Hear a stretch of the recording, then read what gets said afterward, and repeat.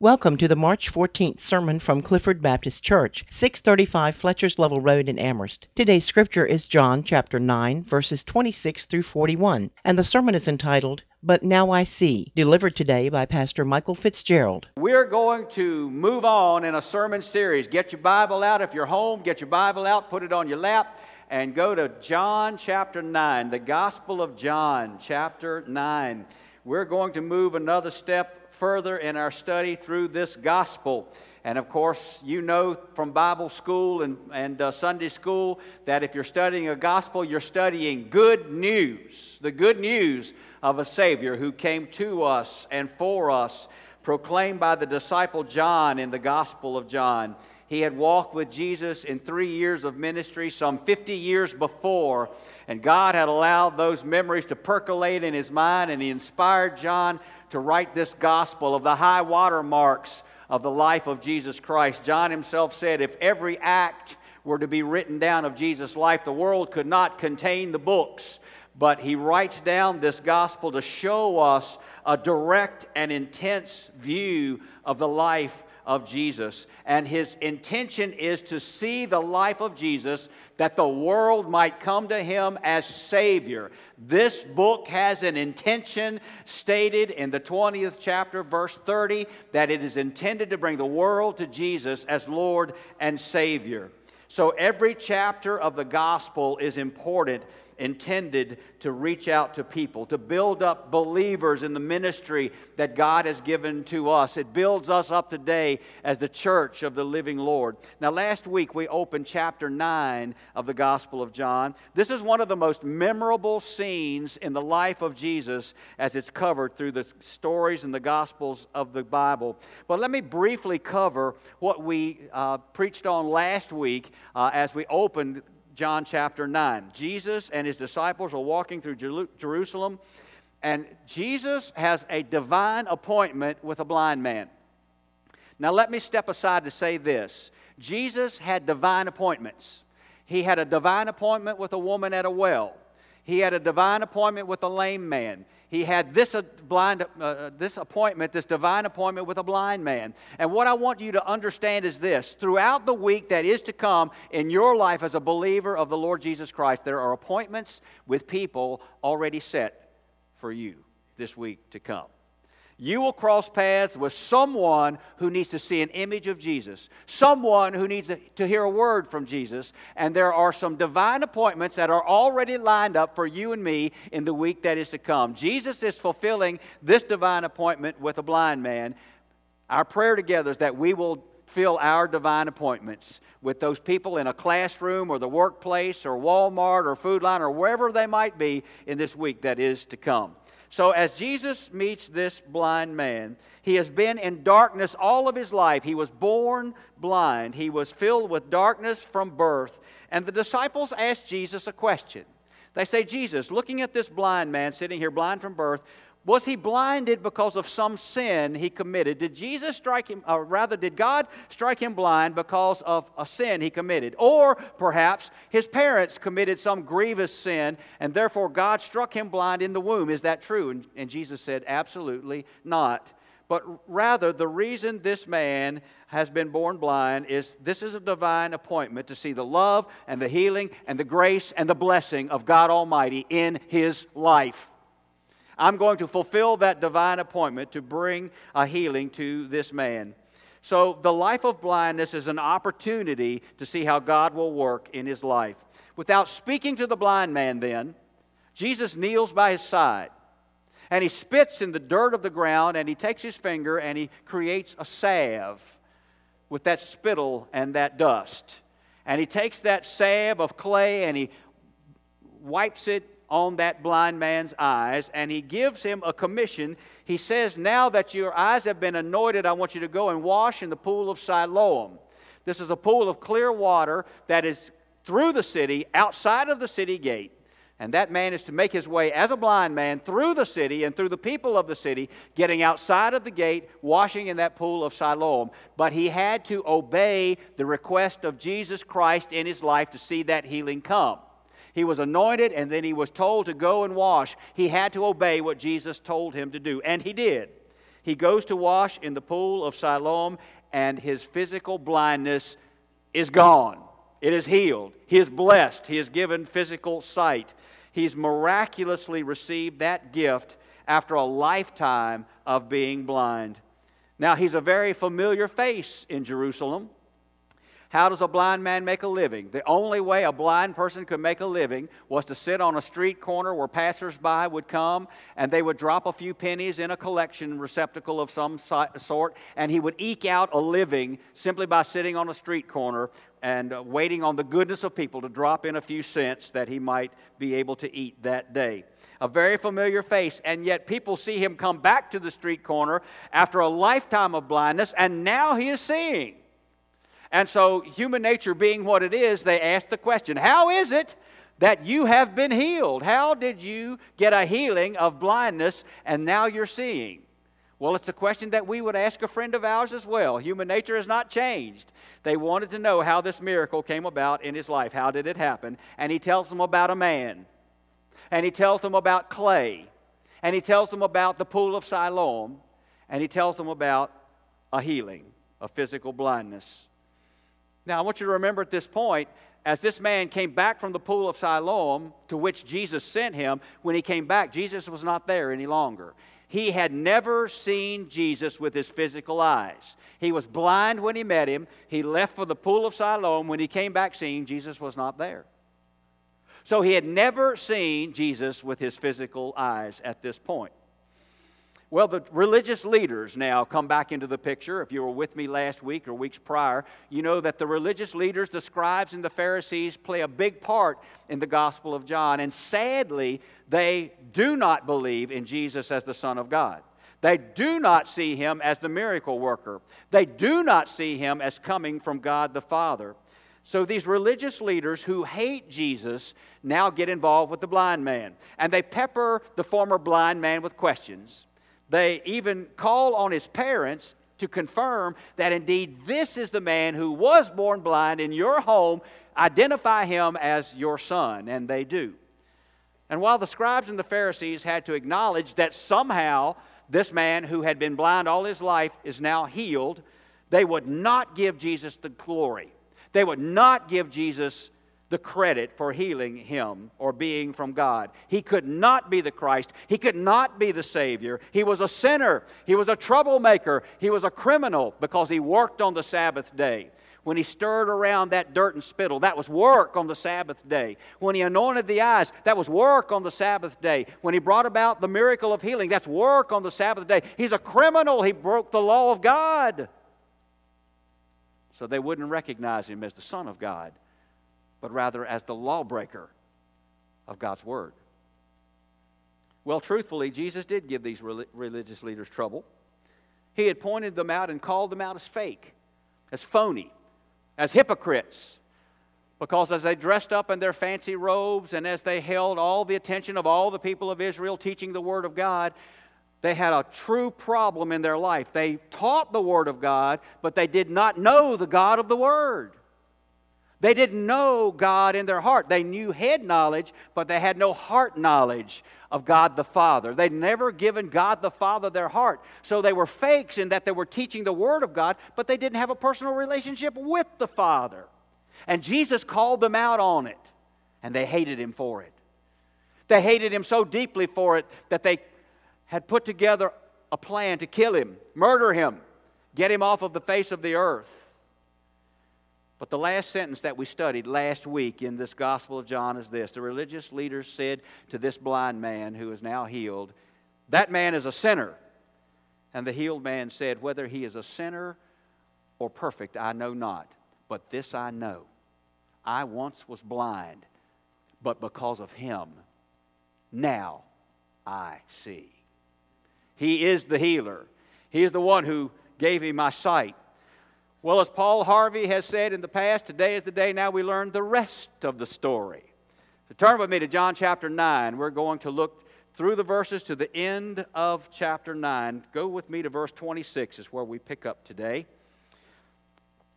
Hear these words as now the scribes and Pharisees, religious leaders, are still talking to this man about his healing. And here's where we pick up, verse 26. Then they said to him again, What did he to thee? How opened he thine eyes? He answered them, I have told you already, and ye did not hear. Wherefore would ye hear it again? Will ye also be his disciples? Then they reviled him and said, Thou art his disciple, but we are Moses' disciples. We know that God spake unto Moses, As for this fellow, we know not from whence he is. The man answered and said unto them, Why herein is a marvelous thing, that ye know not from whence he is, and yet he hath opened mine eyes. Now we know that God heareth not sinners, but if any man be a worshipper of God, and doeth his will, him he heareth. Since the world began, was it not heard that any man opened the eyes of one that was born blind? If this man were not of God, he could do nothing. They answered and said unto him, Thou wast altogether born in sins, and dost thou teach us? And they cast him out. Keep your Bible open. But as we hear this portion of Scripture, to me the Scripture gets rather humorous. We see this man who has been healed of his blindness, and he gets frustrated with the hardness of these religious leaders' hearts. I want you to go back to verse 26. The Pharisees ask him a question. How? Tell us, how were you healed? But if you look back in chapter 9, you will find that they've asked him that same question 3 other times in verse 10 and 15 and 19. This is the 4th time they've asked this man the same question. How is it that you were healed? So they've repetitively asked him the same question over and over. And he's getting tired of giving them the same answer over and over. So the former blind man's getting frustrated with them. They're asking the same question. He's giving the same answer, but they will not hear him. In fact, he gets so bold with these leaders, and here's where I see the humor. Look at verse 27. Chapter 9, verse 27. He answered them, I have told you already, and ye did not hear. Wherefore would ye hear it again? Will ye also be his disciples? They ask, how were you healed? And he says, I've told you how I was healed. And then he asked the Pharisees a question. Are you guys thinking about being his disciples too? I want you to understand, he is pulling their last nerve right there. He knows how much these guys hate Jesus. He knows how much these guys want to make him a criminal. And yet he says, are you all thinking about being his disciple too? So he is really plucking a nerve here. And he has the leverage to do it. Because here's the former blind man, blind all of his life, and now he is seeing. He has been healed. And they have to acknowledge it. Even his parents have said, yes, this is our son. Yes, he was healed. Yes, he was blind from the womb.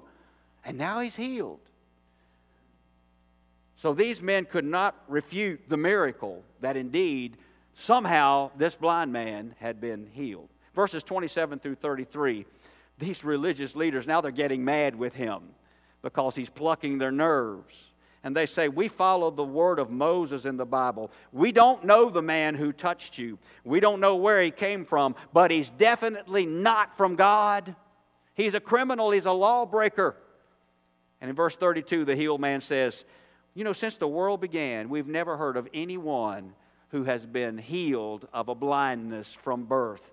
And this man whom I do not know, and this man whom I have never seen, gave me sight, gave me the ability for my life to be flooded with physical light. I can see sunlight now. I can see the moon and the stars at night now. I never could in my life. I look forward to the sights that I will see. And in chapter 9, verse 33, he says, if this man were not from God, there's no way he could have done what he did for me. He is from God.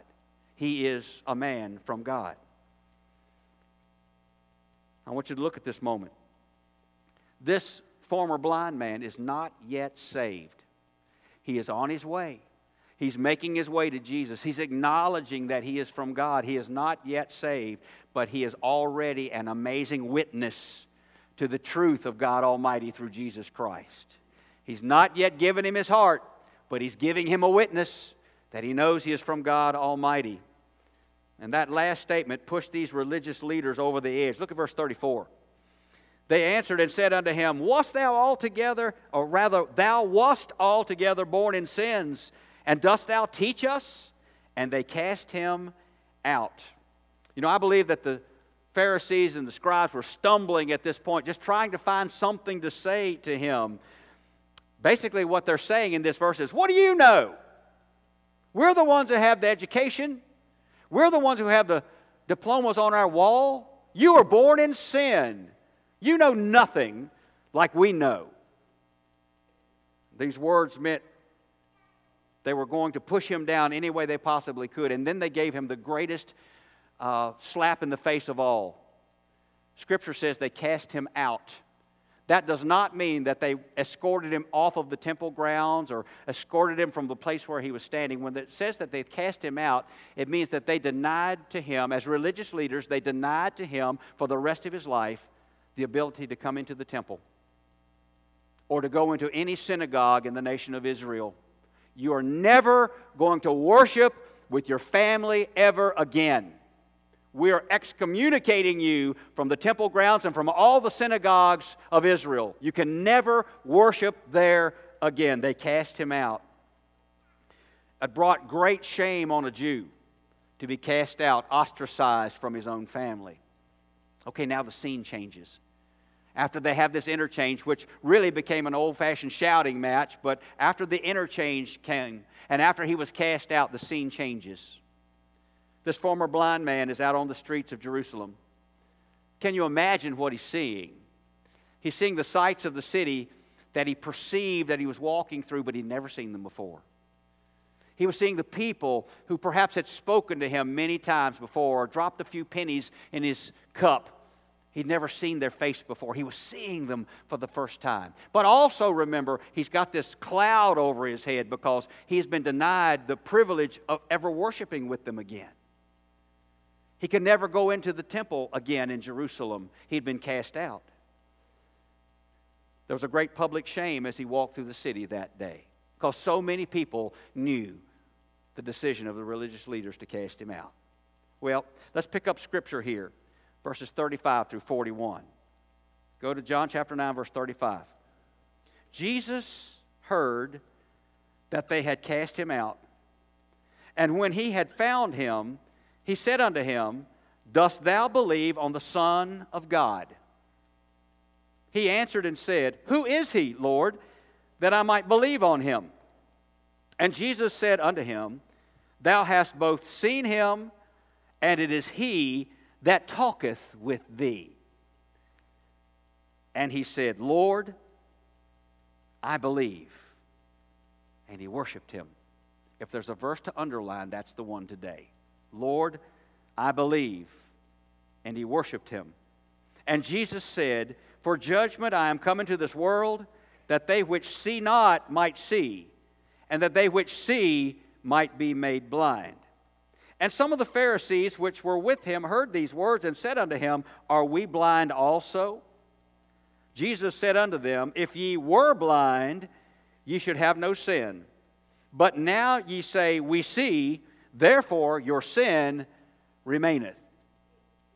May God add his blessing to his word here. Jesus finds this healed man out on the streets of Jerusalem, taking in the sights, but also carrying the pain of being cast out of the synagogues and temple. I'm sure he's amazed at all that he's seeing, but he's carrying that public shame with him. As we see that, I want you to remember that this man had never seen Jesus with his eyes yet. He is meeting him for the first time this moment. So a virtual stranger to him walks up to him and says, do you believe on the Son of God? And the man said, who is he?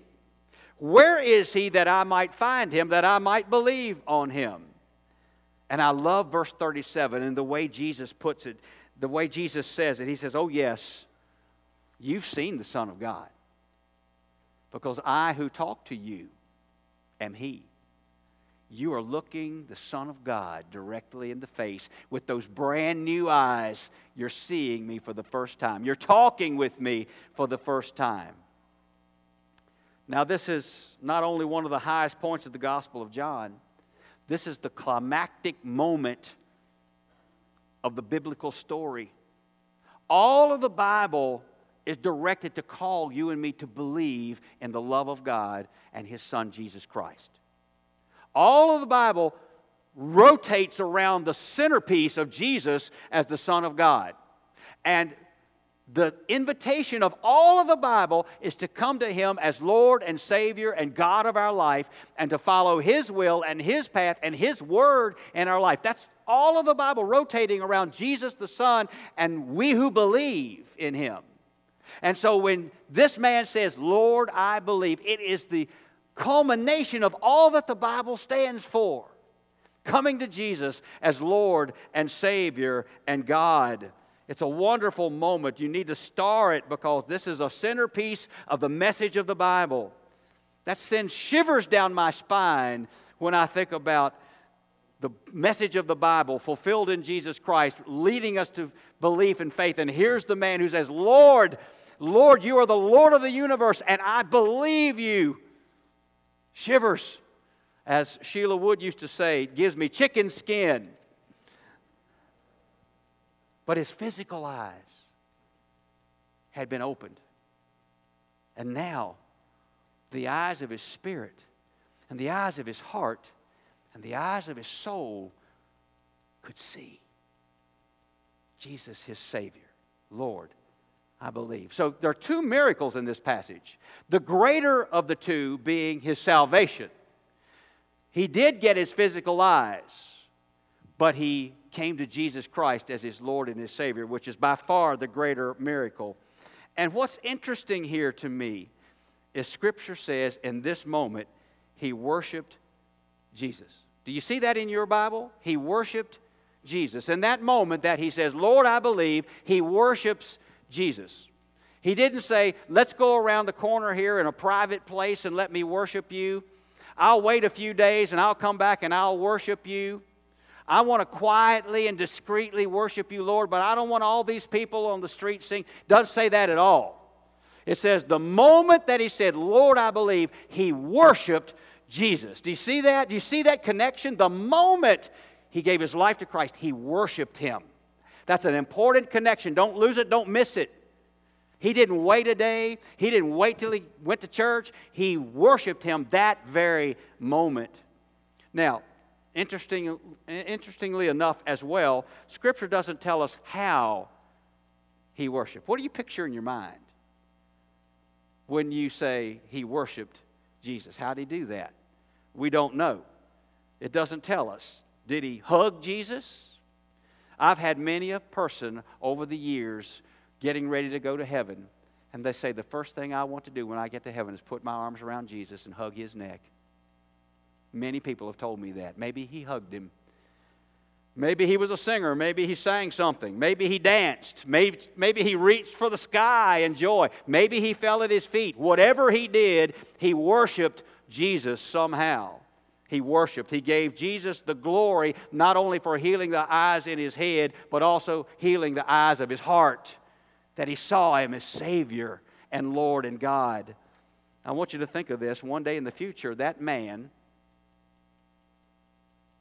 would lose his physical sight again. When his body died, he would lose his physical sight. But I remind you of this, of the Bible's words. And I believe it with all of my heart that the moment I pass away and the moment my eyes close in physical death, the next millisecond, without any time going by, I will see my Jesus. I will never lose sight as a believer. And that's true for you, believer. You will never, never lose sight. The moment you pass from this earth to the next, you're going to see Jesus. And that's great news, isn't it? That's the gospel of the living Lord, Jesus Christ. We will never lose our sight again. Jesus came to us that the world might see. That's true, a celebration for this man healed of blindness. But the religious leaders here are a different story. Even though they saw Jesus, even though they heard this man receive him as Savior, they still remained hard-hearted against him. They still rejected him. They still refused him. They would not see Jesus as Savior. They saw Him with their physical eyes, but they would not see Him as Savior. They wouldn't love Him as Lord. They denied Him. They refused Him. They turned Him away, and they continued to hate Him.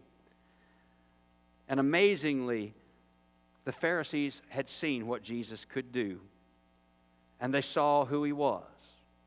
Some of them even heard a man give the ultimate word to Jesus of salvation, I believe. In John chapter 9, verse 40, they asked Jesus, "Are we blind also?" They expected Jesus to say, "Oh no, you're great men of God. You're great teachers. You're teaching Israel well." But Jesus didn't say that at all to them. Look at verse 41, the last verse of chapter 9. Jesus said unto them, "If ye were blind, ye should have no sin. But now ye say, We see, therefore your sin remaineth." In my words, let me paraphrase what I believe Jesus is saying here. He's saying, if you were blind to all I've ever done, if you'd never seen me, you'd be better off. But because you have seen me, and because you have heard me, and because you have witnessed the miracle of sight to the blind, and you have witnessed the miracle of Lord, I believe, in salvation, now you've seen what I can do. And until you receive me, you're condemned for it. Until your hearts turn to me, until you walk toward me rather than away from me, you're condemned for it. You scribes and Pharisees, you've seen it all, and yet by your pride and your hardness of heart, you're still refusing me. You're the sickest ones of all. You're the blindest ones of all. Because you continue to refuse me. And sadly, you're lost and you're bound for hell. John chapter 9, we see the greatest chasm between the receptive heart and the rejecting heart. One who says, "Lord, I believe," and one who's seen it all and says, "I still refuse you. I still hate you. I still walk away from you." Well, we insert this image into this day. What does this Scripture say to us now, 2,000 plus years later? Well, the question remains, do you see? Do I see? Do I understand that Jesus Christ is Lord and Savior? Have I received Him in my heart, in my life? Have I said in my life, "Lord, I believe. I believe you're the Son of God, and I believe that you're the Savior, and I believe that you're the miracle worker, and you have worked the greatest miracle in all the universe, and that you have forgiven me of sin, and you have healed my heart, and you have made me your son." The greatest miracle of all. Lord, I believe. Can you say that yourself? That you've seen Him as Savior and accepted Him as Savior? Do you know Him? If you do, whether you're here in this sanctuary, listening by streaming today, if you do know Him as Savior, then we will do the next thing that the blind man healed did. We will worship Him. We will give our lives to Him. We will worship Jesus Christ as our Savior. We will do something in thanksgiving for Him and to Him. We will be a witness unashamed. Think about that. Think about this scene on the street of Jerusalem. Wherever this man who had been healed, wherever he was, the streets were busy, always busy. And the moment he said, "Lord, I believe," in the midst of the busyness, in the midst of whoever was there, he worshiped Jesus. He wasn't ashamed. He didn't care who was there. He was going to worship the Savior. And that same thought is to carry true for you and for me. There is never a place that we should hide our Savior. There's never a place that we should be ashamed of Him. There's never a place that we compromise our life in Him because of the pressure we might be under. We always stand for that Savior. We will always minister for that Savior. We will always speak for that Savior. We will always be a representative of that Savior wherever we are. Whatever the company might be, we will stand for our Jesus, just as the blind man healed did. There's the carry away for today. Wherever we are, we will worship Him, because praise God, once we were blind, but now we see. He deserves our praise. He deserves our honor. He deserves our witness. And He deserves our glory given to Him. How will we worship Him today? When you meet your appointments this week to come, how will you speak for Jesus when that person crosses your path? Bear that in mind and carry it with you today, because those appointments will come to you, believer. Somehow, somewhere this week, there are some divine appointments waiting for you and for me. Stand up for our Jesus, the one who gave us sight and salvation. And if you've never come to Jesus as your Savior today, you stand in a moment of the most important decision of your entire life. And that's not just preacher talk. This is the most important decision of your life. If you've never given your heart to Jesus, again, here in this sanctuary, listening by streaming, or outside on an FM signal, wherever you are, if you've never given your heart to Jesus, you stand at the threshold of the most important decision you could ever make in life, because this is the only decision that will stand for eternity. And that's to receive Jesus as your Lord, as your Savior, to simply say, Lord, I believe. The greatest healing can come to you. He will give you the sight to see Him as your Lord, and to follow His footsteps, and to follow His word, and to live for Him. This instant, Jesus can give you sight just saying yes to Him, and you will see the Savior when you say, yes, Lord, I believe. And you can follow Him every day of your life. Just let that miracle come to you. Don't put it off. Don't say, I'll wait till I'm better. I'll wait till I've read the Bible through. Or I'll wait till I'm older. I'll wait till I've sown my wild oats, whatever you might say. Don't put it off. Don't procrastinate. Don't wait another moment, much less another day, to come to Jesus and say, Lord, I believe. You come today. Wherever you are, you come today. Church, home, whatever you need. The Savior of miracles and healing, giving sight to the blind, meets us right here. Let's pray together. Our Father, our God, thank You for these precious moments. Lord, thank You that all of us as believers, brothers and sisters, whether we're gathered here in a sanctuary or streaming online or on an FM signal, all of us as believers can say, Lord, I once was blind, but through Jesus Christ I now see. Thank You for my physical sight, Lord, but thank You more importantly for seeing You as my Savior with my heart, my soul, my strength. Thank You that one day when these eyes close in death, there will not be 1 millisecond till I will open them seeing You. I will never, never be blind again. Thank You for that healing, Lord, that comes only by Your grace through Your cross of Calvary and Your resurrection from the grave. Thank You. When I say, Lord, I believe, it's a promise of eternity. If there's one who's never said that, today is the day. This is the moment. This is the opportunity. And this is the invitation. May he or she come to you, I pray. Could be in another part of the world listening today. The invitation stands. I pray they will come. Bless us in this moment. Church, home, whatever the need, bless us now in this moment of decision in Jesus' name. Clifford Baptist Church invites you to join us for worship every Sunday morning at 11 a.m. For more information about our church, please call our church office at 434-946-0555.